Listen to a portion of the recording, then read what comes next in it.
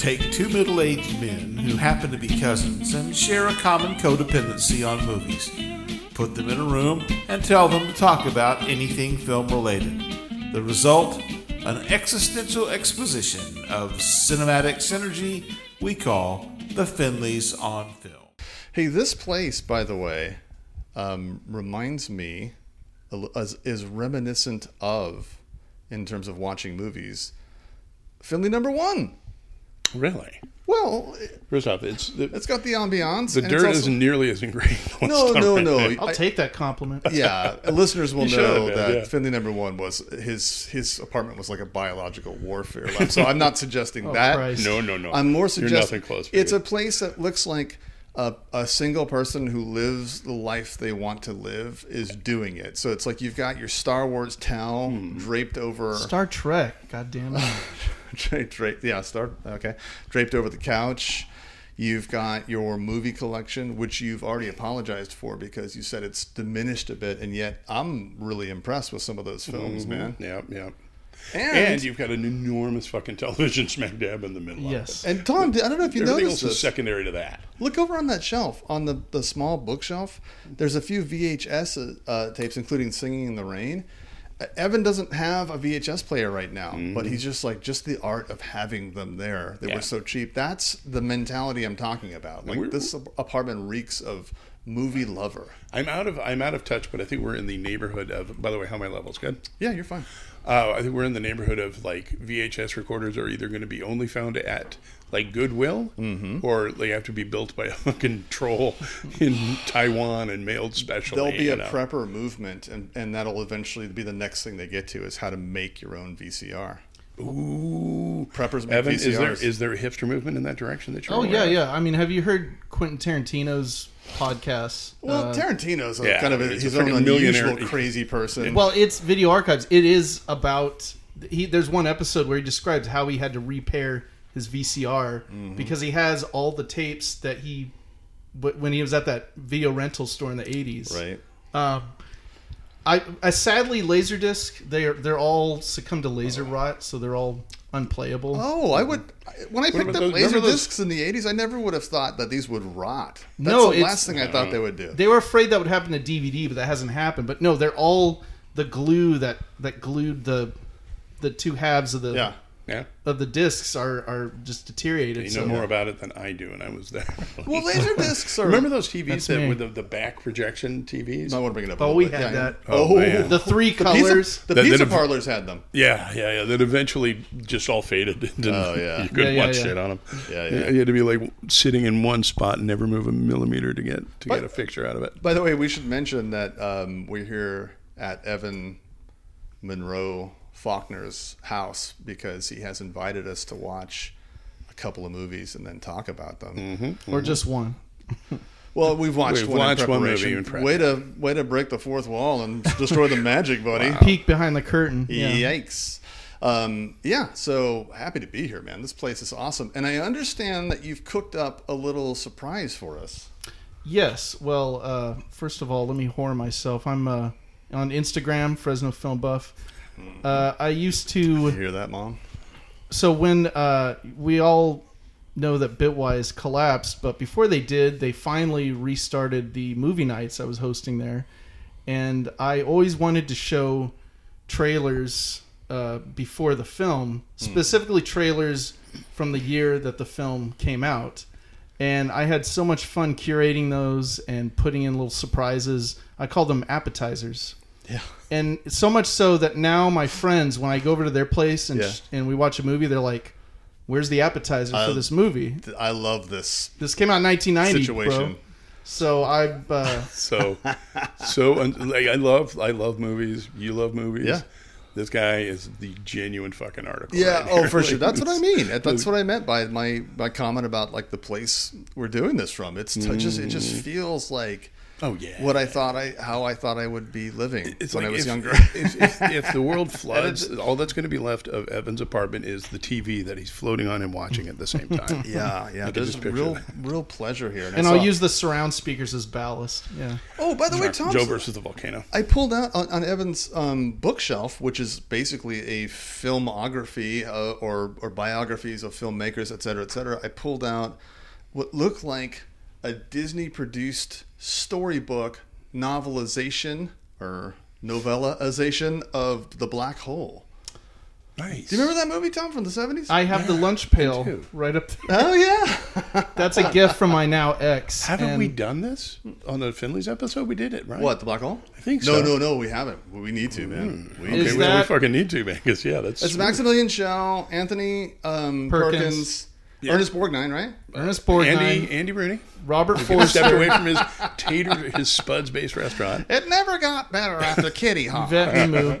I have an unhealthy love for that movie, and I get why it's not everyone's cup of tea. Even the people saw it in the theaters in '79, but This is I love that movie. That is the most used statement anyone's ever made, by the way. I can't really preach. Most people don't appreciate this movie, but I love it. That's that's one of the most Evan things you could say. I don't subscribe to that term guilty pleasure because you shouldn't feel guilty, but I guess that's the closest. That and Kevin Costner's The Postman. It's I think just Were you on Waterworld? Oh, it's great. Yeah. I like it, but I'm fine with it. It's not quite as masturbatory as The Post. I mean, The Postman is 3 hours of Kevin Costner sucking his own dick. It is amazing. No, I have to say this. I'm a little bit screwed on that because I actually loved the book.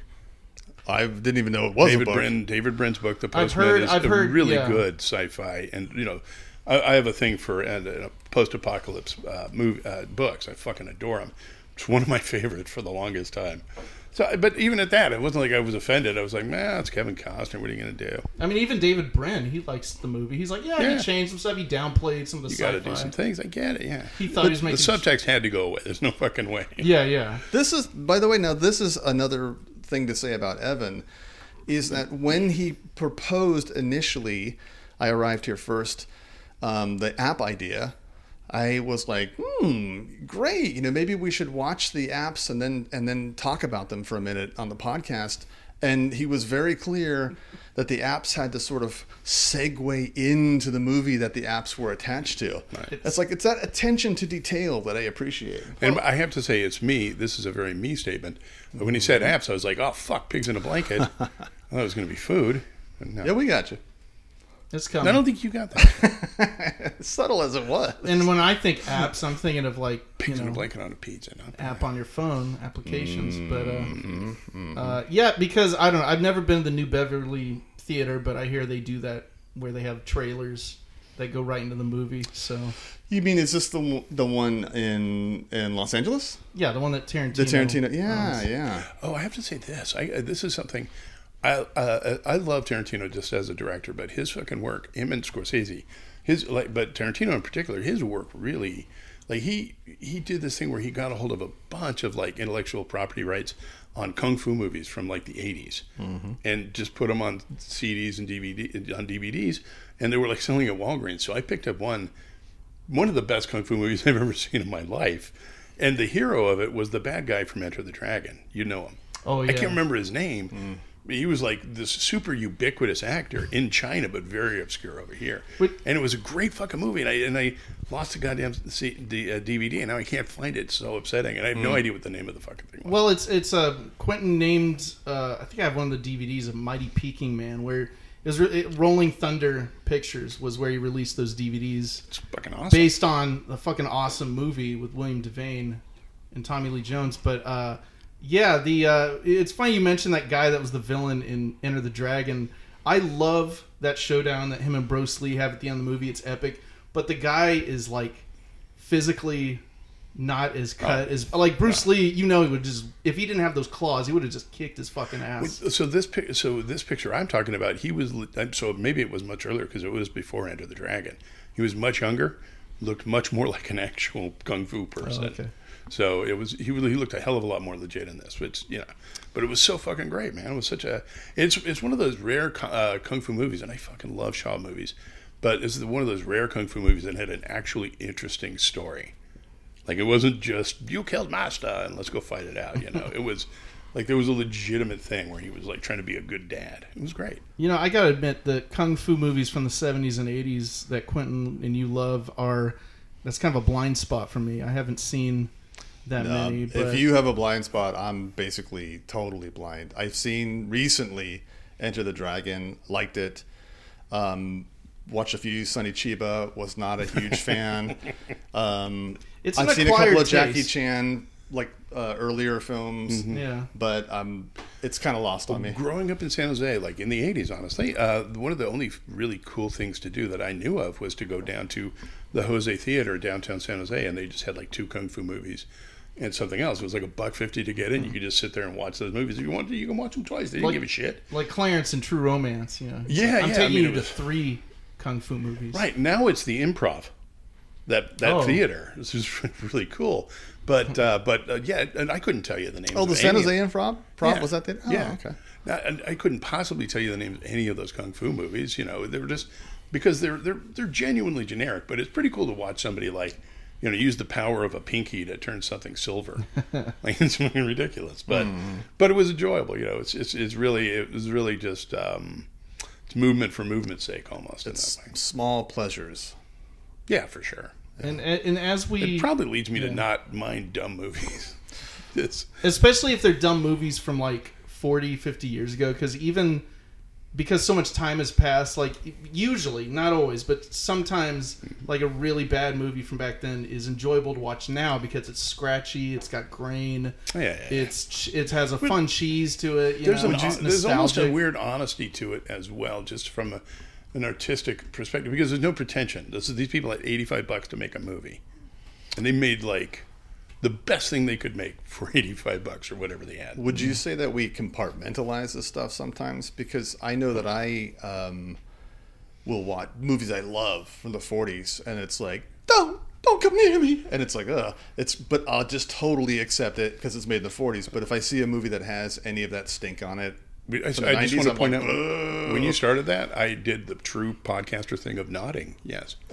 So the answer is yeah, absolutely. I mean, come on, like, remember we watched what was it? We watched Maltese Falcon. Yeah.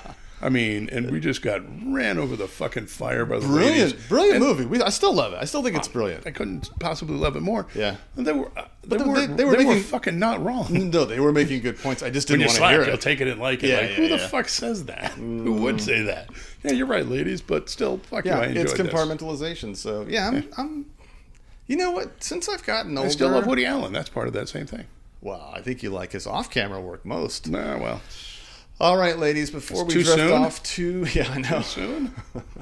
he's made like half a dozen great movies since then. Let's forgive him. Has guys. he? That's true, especially when more and more of these horrible stories come out about like old Hollywood actors and everything. It's like you really have to separate the art from the artist, and I think I'm getting to the point where I can do that. You know, with like an Errol Flynn movie or now a Kirk Douglas movie. I was going to mention Errol Flynn because I remember growing up hearing, because Tom's dad loved to read Hollywood Babylon. Hollywood and and gives us Babylon. all It was the a wealth of book. these and it's- details. Half that stuff's untrue, by the way. Of Hollywood course, Babylon. of course. But you know, I always, what am I going to do? Not watch swashbuckly shit because Oh yeah, he Robin Hood's. burned a kid with a lighter? Come on. I just want to know what Basil Rathbone did after that. Oh, what didn't he do? Well, Deduction, my fellow. Nigel Bruce. I heard one of those. I heard one of those actors in the 30s or 40s. I forgot which one. I think he was the guy with the wooden, the fake arm in Son of Frankenstein. He had a title on Hollywood of Orgy Master. Wait, do you mean And that's Young quite a- Frankenstein or Son of Frankenstein? Son of Frankenstein. God damn in the it. 30s. I was hoping it was Young Frankenstein. Yeah. Well, it was a spoof of that. Yeah. Yeah, thanks, Evan. Yeah. I mean, just to have, Actually, just to be known. You know what, I got to be honest with you. I really didn't know. I just tried to play it off like, come on, I Evan. did. I've obviously. seen that one with the guy with the wooden arm, but okay, it was the I mean, just to be known to have that on a resume as Orgy Master in old Hollywood. I mean, that's just like it's like I want to speak to the manager. This orgy is not that great. oh yeah. Yeah, real Karen. All right, let's. And She thus- didn't suck my balls the way and she thus- agreed to. Wow, and thus the Hays Code. All right, guys. You almost can't blame him, can you? No, it was definitely a way to protect their debauchery. Is that Hays Yeah. Code? I fucking love the whole story of the Hays Code, but yeah, that's fucking. Do you that's so amazing. Do you guys want to tell the story of the Hays Code? No, I mean, Joe, if you know, you know. But Hey, pizza's here. No, it's very simple. It basically was Hollywood's attempt to sort of keep the government from jumping down their throats, and just police themselves and keep it in house. Oh yeah, I mean, eventually taken away by the end, the rating system and all that. Yeah. But I mean, how much of it was an actual the Fatty Arbuckle thing was like a big part of this, but it was the larger context of Hollywood and Heaven. I'm sure and he Orgy wasn't the Master, all that final shit. straw because that whole event is a couple of years before the Hays Code, I think, right? Yeah, I'm sure it's but just it one leads of the many. into- Oh, that was dominoes. the Hays Code was like 33, 34. Yeah, and that was late 20s. Right? I mean, you had silent movies in the 20s about like lesbians and gay men. there Like, was it was one crazy. that almost made Yeah, Tom that and I cry. It was like a child bride. Oh God! We watched it. We were like, oh my god, this is insane. And you're seeing the cut version. Right. You're seeing the censored version. Meanwhile, over on Evan's shelf, I know. There's a import from Guatemala. it's the Allman Brothers version. All right. Well, I want our listeners to know that our pizza's dropped All right. off. Okay, guys. We're gonna have pizza. We'll be back You're to not. talk about the Stupid. movies in a few minutes. Let's talk about the apps, man. Okay, The appetizers. we're Yeah. recording, right? Mm-hmm. All right, go. Yeah, I mean they were great. A little stroll down memory lane for me, man. I was in the 80s. I was there in 1986. I remember quite a few of those spots we saw. What were some of them here? Oh, first it started off with a Billy D. Williams Colt 45 ad. Works Right. every time. Yes. Which was they were using date rape as a marketing tool. Sure. Well, I mean, they're not doing that now, for God's sake. Thank God. I would say that rolled right into the movie in a second here, for sure. Yeah, for sure. Yeah, then I had an anti-drug PSA. Then I had some TV spots. I almost included the trailer for Hamburger, the motion picture, but you know, But there was a Stallone movie, the Cobra. Cobra movie. Yeah, Cobra. Cobretti. Yeah. Yeah, that was very of its time. Not a good movie, but it was very much, a Sylvester Stallone movie at that time. He and Arnold were in full like fight mode as far as like, Cobra and then Commando. I mean, they all had.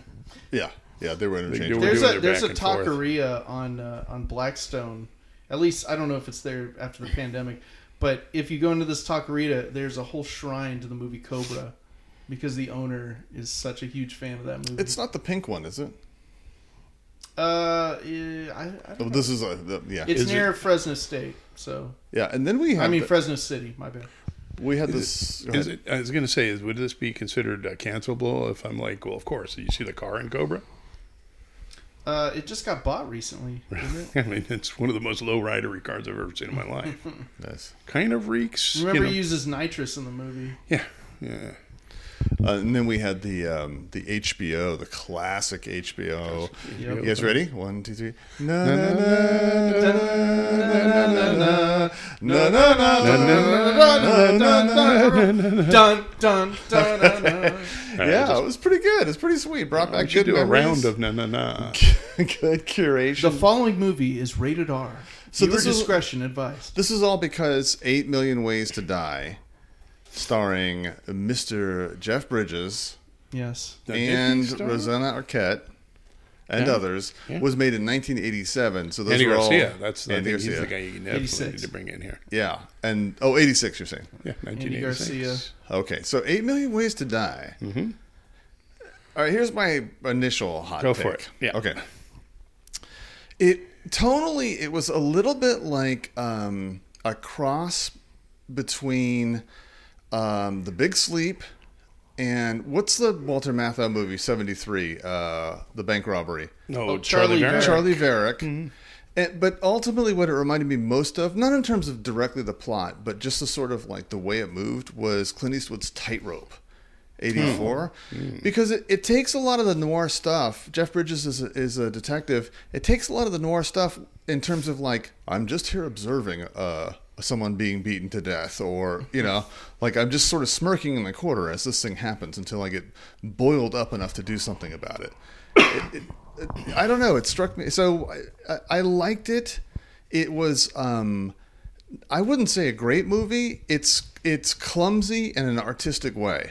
Okay. an artistically clumsy movie, and so it was fun, but I don't know if I would go far enough to recommend it to someone. Oh, I would recommend it. I would hope so. You freaking recommended it. This is your idea. It's because of that clumsiness that I love it. I mean, if anybody other than Hal Ashby directed it, you wouldn't have a scene where these two guys are talking shit, nutting up to each other like tough guys, and they're eating snow cones at the same time. I mean, that strikes me as very noir, though, is to have like the tough guy eating like a Twinkie or something like that. Could be. James Cagney eating a chicken wing. What's the Long Goodbye kind of has that quality too. Yeah. Sorry, go ahead. I think The Long Goodbye is an homage to noir, and I think it succeeds much more than this tried to be.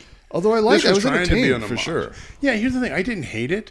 Didn't want to walk away from it. Right. Probably would never watch it again. It's not. I couldn't wait. I don't think that was good. I didn't think it was. That's not great movie making. It just isn't. I mean, it's bad acting on every level. Well, there is that. It is bad acting. The writing is the producing is what moves it along.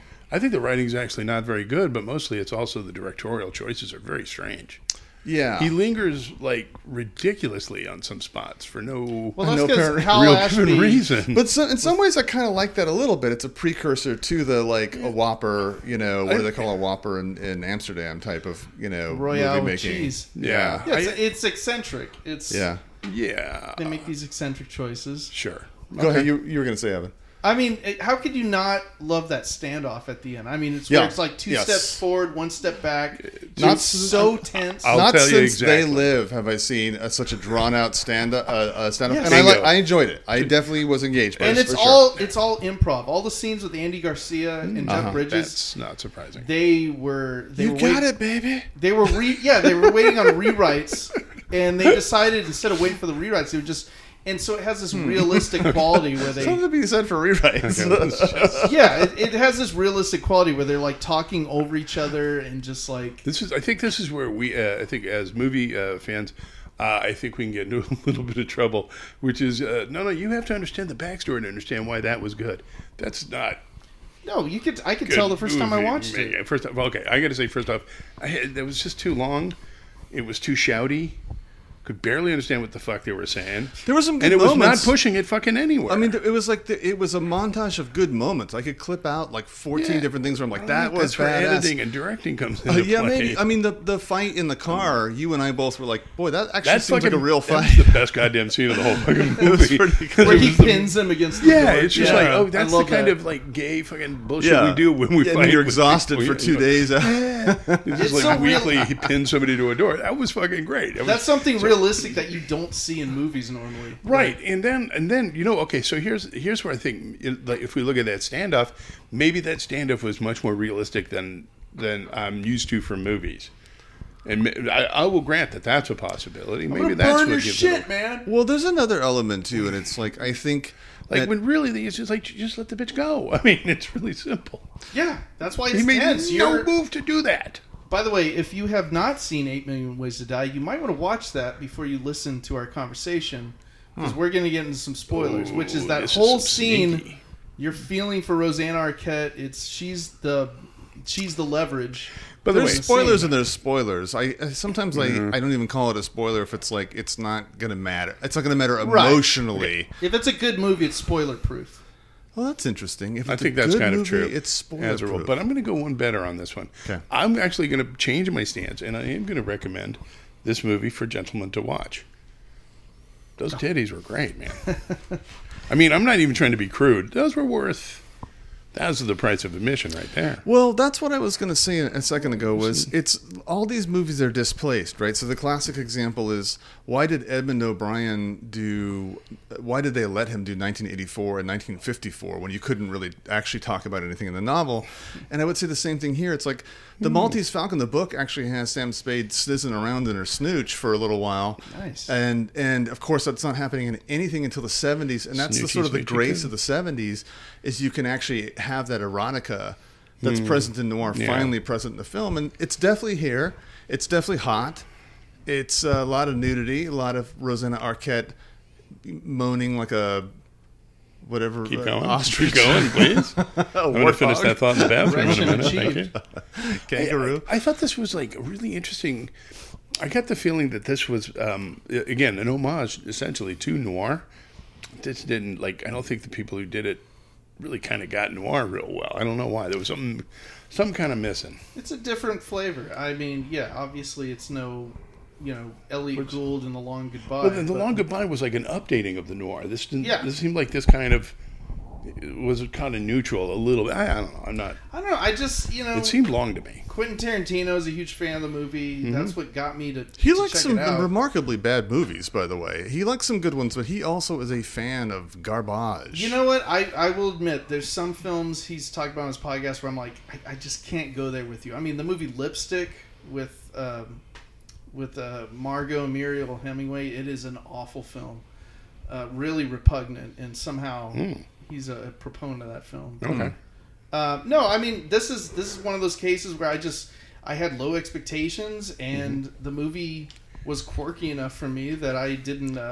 It's a cliched story, but I just love all the little sprinklings on that sundae of even Jeff Bridges' little half-ass dance he does when this guy dresses him down in the police station. Oh, it has a and then immediately turns over on him. A couple of instances where there are men dancing in the background or something, where the attention to the detail is pretty. Yeah, I mean, it's my favorite it's was the guy with the giant hairy chest in the background, like a frighteningly hairy chest. Well, that's the other thing, and it's like Wookiee. Yeah. I don't think there's any. I would be hard pressed to say there's the worst decade for movies, because as soon as I go down that road, it's I can think of a million great movies. But one thing about the '80s, particularly great movies. Particularly the first half of the 80s, is how there's that sort of constant running of a South American country drug, Salvador. That's kind of what we thought it was all about. It's always, and it's just, it's the only other thing in movies that do that for me is movies in the last 20 years that mention MySpace. It's that same time, it just sort of takes me out of the movie for a second. Sure. I mean, yeah, when you have it in a Bond movie with Timothy Dalton, and that's very much of its time. Yeah, and then there's also the thing, just the other thing. I'm just make this comment. Did anybody else notice how bad the criminals were at being criminals?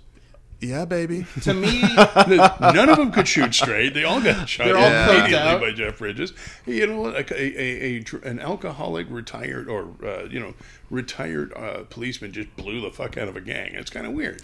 I mean, that's at least kind of par for the course. That's in every Dirty Harry movie, et cetera, et cetera. I mean, I don't. Yeah, but Dirty Harry particularly earns blame that. This one. See, for me, that earns that. To me, that adds to the charm. The movie's saying, hey, they can't all be winners, these drug dealers, They can't all be at the top of their game. It's like they should have just said it's like the It's like the gangsters run by William Hurt at the end of A History of Violence. Like, those guys are clearly not. It's another movie. I walked out of that movie. I hated it so much. Oh my god! Come History of Violence is exactly real. It's pulpy fun. Fucking Aragorn kicked some ass, son. You said you hated it too. What? Didn't you hate History of Violence with Viggo? Viggo Mortensen. Yeah. Yeah, come on. That's a fun movie. It's not. I didn't hate it. Cronenberg's best, but I loved. Come on. What is Cronenberg's best? Because Videodrome was terrible. Videodrome. Videodrome. Yes. Long Live the New Flesh. Forgot about that. My favorite Cronenberg. No, right. I haven't seen The Brood. I haven't seen Rabid, but All right. Well, so yeah, I mean, look, Jeff Bridges. The thing is, okay, so he's done Last Picture Show. I'm thinking movies before this. Last Picture Show, Fat City, Heaven's Gate. And then and then this. I mean, he's done some other great movies for Starman, sure. Thunderbolt and Lightfoot. Let me back this Thunderbolt and Lightfoot's not a great movie. I need to make Tron. Shut up! I need to make a point here. Okay. Yeah. Remember, I was talking to you the other day. I was this interview with Clint Eastwood, and he said, one of the best, in 100 years, the one they're going to remember is Tom Cruise. Mm-hmm. And I looked at Tom Cruise, and I'm like, yeah, okay. According to that career, I would say almost the same thing about Jeff Bridges. The difference is I think he's picked more interesting movies. Jeff Bridges, but as a result of picking more interesting movies, he's picked more dogs as well. For sure, I think he has more dogs than good ones. Fucking The Fisher King. There's all these. He's got a tremendous. The Fisher King, by the way, is a great movie, but it has two performances that border on cringy, and I definitely like the movie. I know you. Please don't say Michael Jeter. Of course, he's going to say that, and also Michael Jeter. I don't know who that is. In The Fisher, he's the gay guy. No, he's on that show Evening Shade. No, it's Jeff Bridges and Robin Williams. No, disagree. But it's still a great movie. But I think my point I is haven't that the seen it man in a has had a while. tremendous fucking pick your two best Jeff Bridges movies. I think he's made like 6 Neither really of- good movies. It's Fat City, King. Last Picture Show, Fisher King, Big Lebowski. Big Lebowski, True Grit. I would add on there. Yeah. Fearless. Oh, We'll talk to you in a minute, buddy. Yeah, We'll talk to you. here's another one. I'm gonna end up defending both movies. Yeah. Don't worry. But wait. Let's before we move on to that. 8 Million Ways to Die. That wasn't Anything one of else? It also has. I mean, it's. Stay Hungry. I haven't seen that one. I haven't either. Actually. There was Get Pumping Iron? It was the next one, right? It was a sequel. This was after. This was a narrative film. Yeah. Well, let's not also forget Blown Away with Tommy Lee Jones and his dad Lloyd. That's one of those movies. Mandelbaum. I remember enjoying that movie in the '90s, but I haven't seen it since. So I'm down to revisit. Yeah, I don't think it's great. It's probably not. I mean, that always got 2 stars. No, but it's like, but I mean, you can.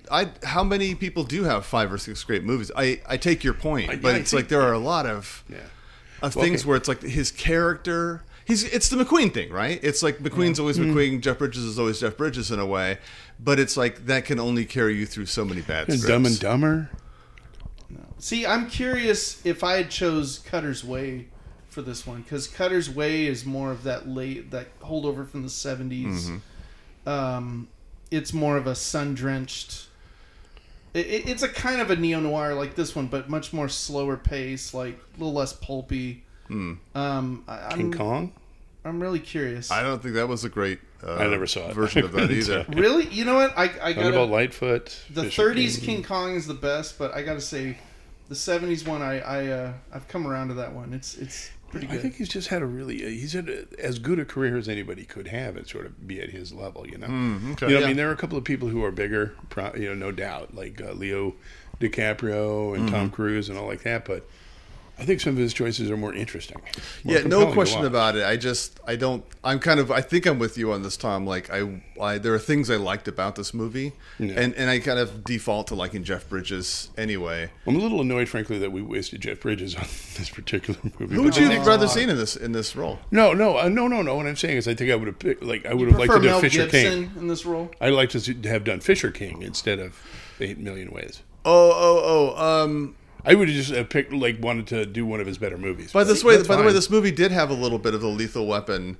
I'm too old for this shit, and I'm crazy. Before that, and it's got the music kind of sounds a little Miami Vice. It was definitely a movie of its time and place, and I didn't hate that. That definitely adds to the charm. And I don't know. I think if it wasn't him, if it was some other actor in this part, like I don't know, Mel Gibson at the time. Maybe it would have been different. Maybe it would have been just as entertaining, but would he have been big enough to do What's this? that? Would Gibson have been big enough at that time? Yeah, he did Lethal Weapon the year after. Before that, he was... Okay. He was in a couple Oliver Stone movies and Mad Max. Yeah, okay. All right. Or I don't know, I'm just thinking... Lethal Weapon was an enjoyable movie, I gotta say. It's one of that's... Which one? Lethal Weapon. That's indisputable. I mean... that's a cinematic fact. I remember... I didn't hate it. It just was what it was. It was fine. It was entertaining. So it wasn't like an amazing movie, but I would say I would actually enjoyed this more than Lethal Weapon, I would say. That's weird, but okay. But they're both kind of the You're same welcome, ilk. dude. You are absolutely welcome to your stupid opinion. It's more enjoyable to me now because I've seen Lethal Weapon a million times because my dad had the tape that he wore. Not 8 million though. But if I saw Lethal Weapon for the first time now, I don't know how I would rank them. Honestly, I can't be. That's the other thing, yeah. What would you think of Lethal Weapon if you'd never seen it and you just walked in on it now? I have some friends that saw it for the first time, and they're just like, it's okay. Yeah. Oh, by the way... It'd be pretty fucking mediocre. Sorry to interrupt the flow here, After but John Wick, how do you do that? I just remembered one of Evan's apps for this was Soul Man. Oh, yeah. With C. Thomas Howell. That movie's aged very well. Yeah. Where the white kid gets the... I don't know. Gets the Mom, Dad, I'm black. affirmative action entrance into college, and then even when it came out, do you remember boot polishes himself right into Harvard. You remember that? Yeah. You remember the sequel, right? What was it? Supreme Court. It was with Clarence Thomas in it. Come on. Oh, what am I offensive? No, what about no? It's the what was that lady that was the head of the NAACP, and they found out that she identified as African American. Rachel Dolezal. Yeah. She's the sequel. But then there was the movie One of the Guys, Yeah, where I beat off to that poster so much. Really? I really did. where she's holding. She's She's got in two the locker football room. helmets over her. Yes, yeah. Lubolas? I don't know. Did she show her tatas in that film? I hope so. That was one of those. That was when the PG-13 rating was new, and you could get away with like titties. I saw the first PG-13 movie in the theater, and that was Red Dawn. Red Dawn. Yeah. Was it? I love Red Dawn. I love that movie. There's a dumb movie I love. Yeah, that's true. You know, everybody talks about the culture wars now, but even what I read was back in '84, Red Dawn was like the press. Oh, that's a conservative Reagan. It was a magical dream. time. Oh, it absolutely was. Yeah, It was, and it was a huge Reagan wet boner dream. John Milius is a conservative guy. Yeah. God bless how loony he is. You were saying, I don't know if I brought this up already, but about Hal Ashby, that this was his last film, 8 Million Ways to Die, and there was some implication Should that be 8 million a little and one. Hollywood Babylon update here from you, Evan, and that's that he was all coked out, and the studio was trying to sort of give him his last Yeah, well, rights, I mean, essentially. he was doing as much coke as everybody else in Hollywood at the time. It's just that the studio used that to like badmouth him, and he can't maintain. And he was locked out. He was literally locked out of the editing room for this movie. Yeah. However, maybe they did a better editing job. Who's to say? A little known fact about this movie: he was so bad with cocaine that all the cocaine that was supposed to be in the movie, he actually snorted. Yeah, he. They were like, You we got. interrupted us for that, Tommy? Yeah, I did, man. I All fucking right. locked and loaded for a minute. You too. actually noticed raised that. his hand. I wish you could have seen this. Tom raised his hand to contribute that. You know how much energy that takes? That know-it-all kid in the class. Yeah. Well, okay, me, so right, it's, motherfucker? it sounds like we're kind of. I don't know if you and I, Tom, are giving this a thumbs down, but it's kind of a thumbs sideways. Thumbs middle. Yeah. You're not going to be bored by it. I mean, I don't know about that because it Really? does. It kind of bored the shit out of me. There were a There were couple several times when times it did. if I'd have been wearing a watch, I'd have looked at it, but Yeah, I did see Tom get on his phone once or twice, and I didn't object. I was like, I understand, buddy. Yeah. he was Googling the cast. I was, and then I was looking at running time, and then I was looking at running time again. And Hey, man, we all have our vices. I love Quincy. yeah, I can't defend it any more than this movie's defendable, but it definitely is a mediocre to strong mediocre movie. So you're Yeah, saying yeah. you give it 2.5 out of 4 stars. so there's A 2.5 chance. is a probably right where it belongs. I give it 3. I give it that extra half a star. That's almost no difference between the two, but okay. Yeah, there is. Yeah, there is. 2.5 to 3. 3's good. same 2 is thing. fair. 2.5 is fair. When Roger Ebert gave if he could barely recommend a film and give the thumbs down, he usually gave it 2.5. By the way, I'm turning the corner on Roger Ebert. This is maybe giving. I don't like him anymore at Heading all, me do towards ya? Fuck Siskel. him. I kind of don't. I do like him, but I respected him more. There became a point, and by a point, I mean the last 15 years of his reviewing, where he was giving ridiculously good reviews to impossibly bad movies. Well, I don't know about impossibly, but Yeah, he definitely That I could. As soon as it came He out, I gave- felt like it was too much. But he gave 4 stars to something. I'm like, really? That's like a Yeah. 2.5 at best. yeah, he was I just hamming it up. I'm reminded of the words of his last one, his last review, which is rah, rah, rah, rah, rah, You can raise your hand for this one at least. Thank you. It was actually a Terrence Malick. film. I love that Terrence Malick. All right, so should we move on to Fearless? Yes. Okay, so I'm very 1993's amused by myself Fearless. here. I had seen this, I'm going to say, I guess 30 years ago. Rented it from, I think, Hollywood Video, as I recall. I think so. I did the same thing. I remember at the time, I loved Rosie Perez in a way I can't quite explain to myself now, but she was woo to me. Back then, over Isabella Rossellini for me at the time, which is another kind of insanity. This movie is, I really was rooting for this movie a lot. And I thought it had a vision. It had a vision, and I kept wanting it to succeed. In moments in the second half of it, it would get kind of close. But it is... what I would fault it for is the best kind of criticism. It's shooting for big things and consistently just being super klutzy about it. Just from the beginning, like there's a crash, a crashed airplane. Spoiler alert! That seems amazing. And he's walking this field, and the camera like focuses in on an unopened bottle of champagne, a single boot, and like every sort of stage of the movie was like that. The exposition was like, he's going to go into Los Angeles. Better pull a Thomas guide out and pull his finger from the crash site down straight to Los Angeles, so we understand, and then say Los Angeles. It was like such spoon feedery. It was kind of ridiculous the whole movie through. Here's the thing. I think it probably much less then than now. I think you'd actually have to, like, what the fuck is a Thomas guide now? You'd have to explain what that is. It's to a most wonderful people. A map. timepiece. Okay, yeah, fair No, enough. I gotcha, but I knew that. But I was going to say, yeah. Yeah, but I mean, it's whatever, a map. But the point is, it's like it's going for all these moves from beginning to end, but they just seem to be telegraphed from a mile away. And I like a movie. Believe me, we were talking about the possible slow demise of the superhero movie, and we're all a little bit glad that that's happening. And so I'm way for a movie that's like about big ideas and thinking about them. And so that's why I wanted to be in the corner of this movie about the nature of life and death, just to start with. But it just kept getting bogged down in bad acting. Benicio del Toro was not good in Which this. one was he? Was he the was lawyer? Rose Pris's husband. I think it was he wasn't given justice with that part.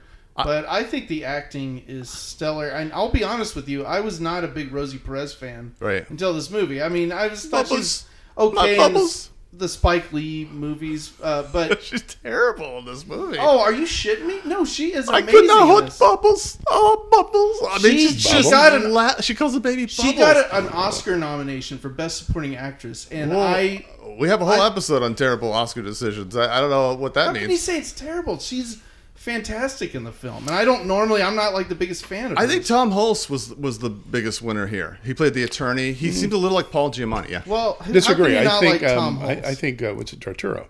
I like him. I don't like him in this either. I do like him. How much I like him as a rule, and I kind of was reminded watching this movie. He made the most of that part. Yeah. And I think the movie. It's Peter Weir who directed The Truman Show later, but of course he did Gallipoli and Witness, and one of my favorite movies, The Mosquito Coast. Love The Mosquito Coast. You're Living Dangerously. Yeah, obviously this one is not as good as The Mosquito Coast. And full disclosure, I still have not finished Picnic at Hanging Rock. It has such a deliberate pace, and it's so warn people, will you, before you make a statement like that, Evan? Come on. Sorry, throw away my film credentials. I can't get into Picnic at Hanging Rock.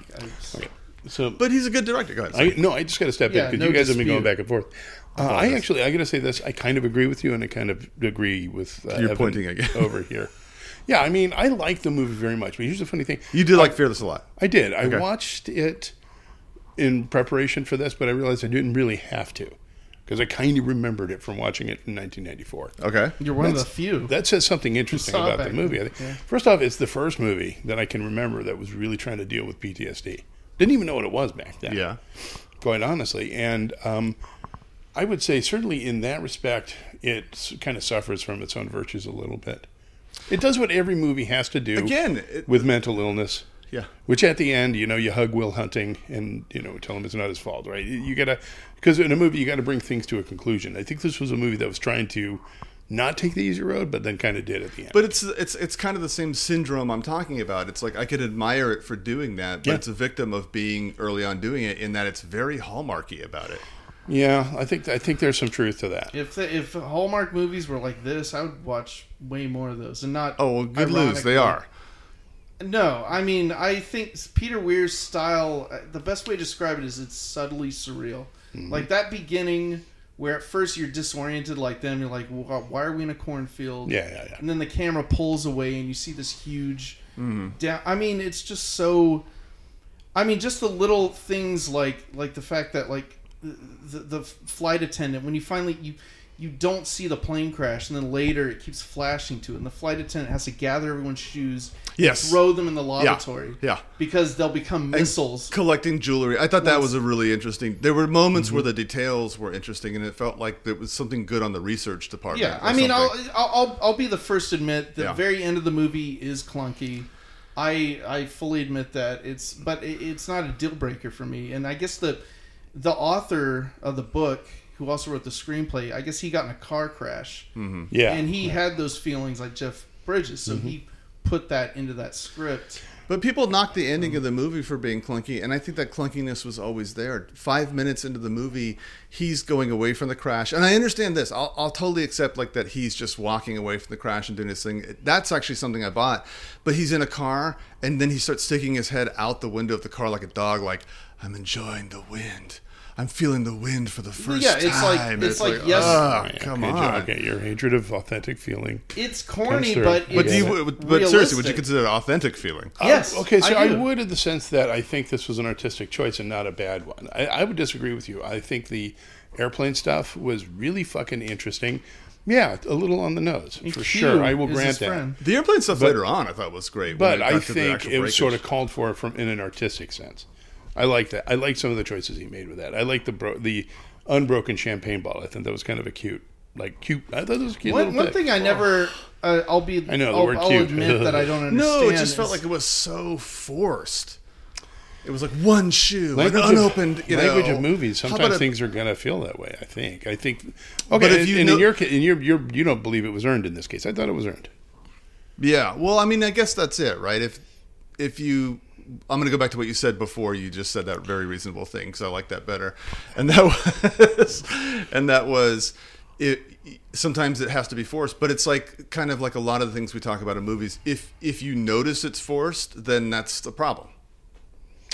If you're seeing the director's hand too clearly, See, I didn't notice that until afterwards. It's kind of like a magic trick or like dream logic, where afterwards. Like Spielberg's films, it's afterwards you think back and you're like, oh, hey, that doesn't make sense. Like, that spaceship, why would that be behind Devil's Tower? It doesn't, because it's... But it's... I'm going to go for a more obvious one than that. I will grant that the pink coat is fucking way on the nose, but it's a better movie for it.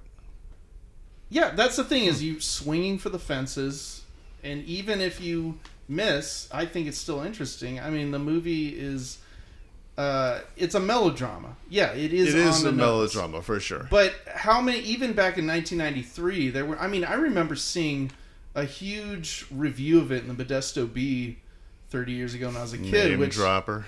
Jeez. No, it had that picture of Jeff Bridges. Fucking H.L. Mencken.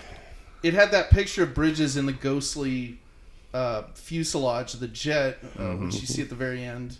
And I was like, "What is this? Is he a ghost? What?" Did it have a picture of him as he was yelling to God, "You can't kill me"?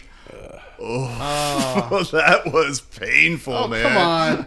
But or maybe balancing on the edge of a building. Suddenly, I don't even care. As an acting choice, how do you get that sentiment across without yelling it? No, I know, but then you don't do it. I mean, or if you can't do it, then don't do it. If any other actor did that scene, it wouldn't have pulled off. But Jeff Bridges can be in...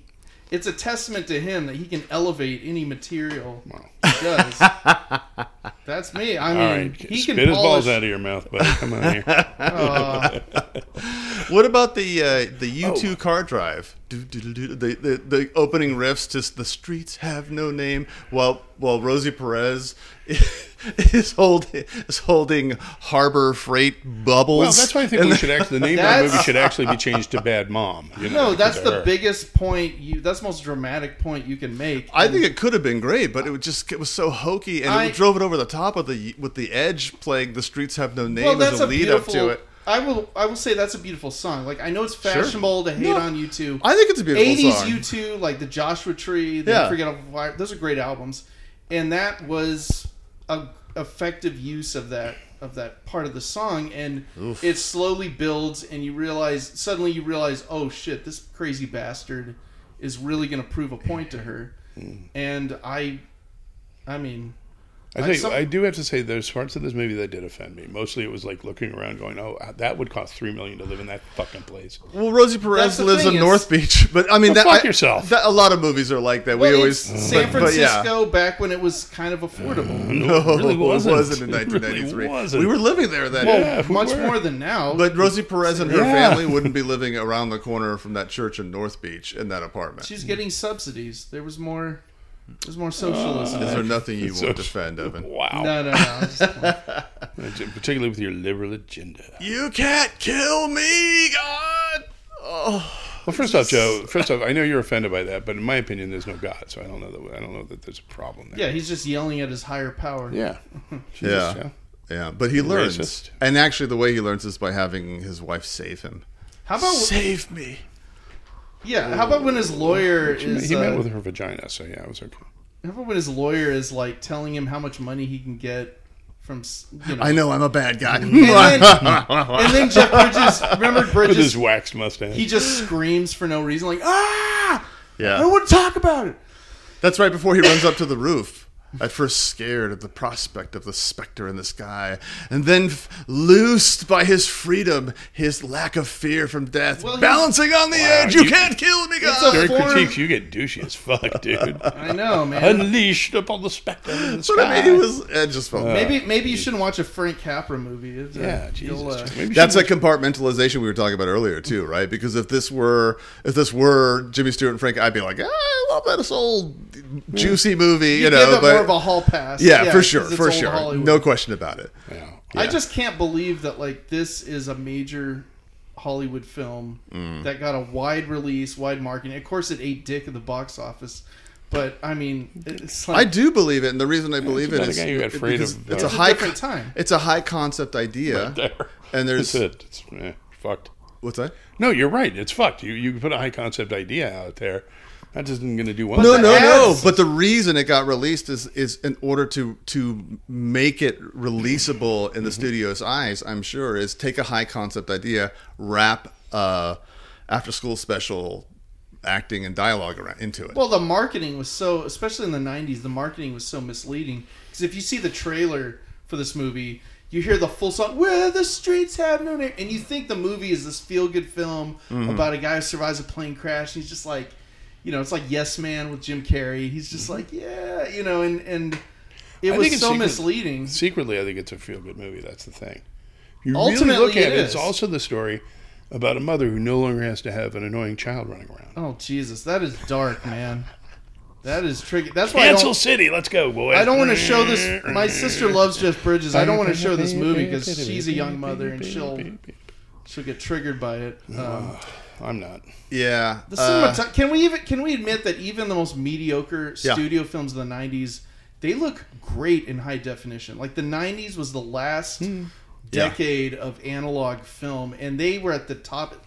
Like even the most mediocre, it's fun rewatching 90s movies because they look great in high def. I mean, the film stock was at its best. Yeah. I mean, the lenses. And the technical aspect of this film, I thought the high point for me of the film was the recreations of the details around the plane crash. I thought that was really cool. And you mentioned before the jewelry and the shoes, but also the way the plane was coming apart. That classical piece awesome. that was used. The classical piece. They didn't use a Mariah Carey song or something. Didn't they do like a callback to an Romanios? I never know if I'm saying the fucking guy's name. Bosch. What is it? Hieronymus Bosch. Hieronymus Bosch. Yeah, There's a Hieronymus Bosch. And then they kind of do a recreation during that scene. The tunnel to heaven, which you see, that's that famous shot of Bridges in the fuselage of the plane where it's like a tunnel to heaven. That's all pretty the seats are removed.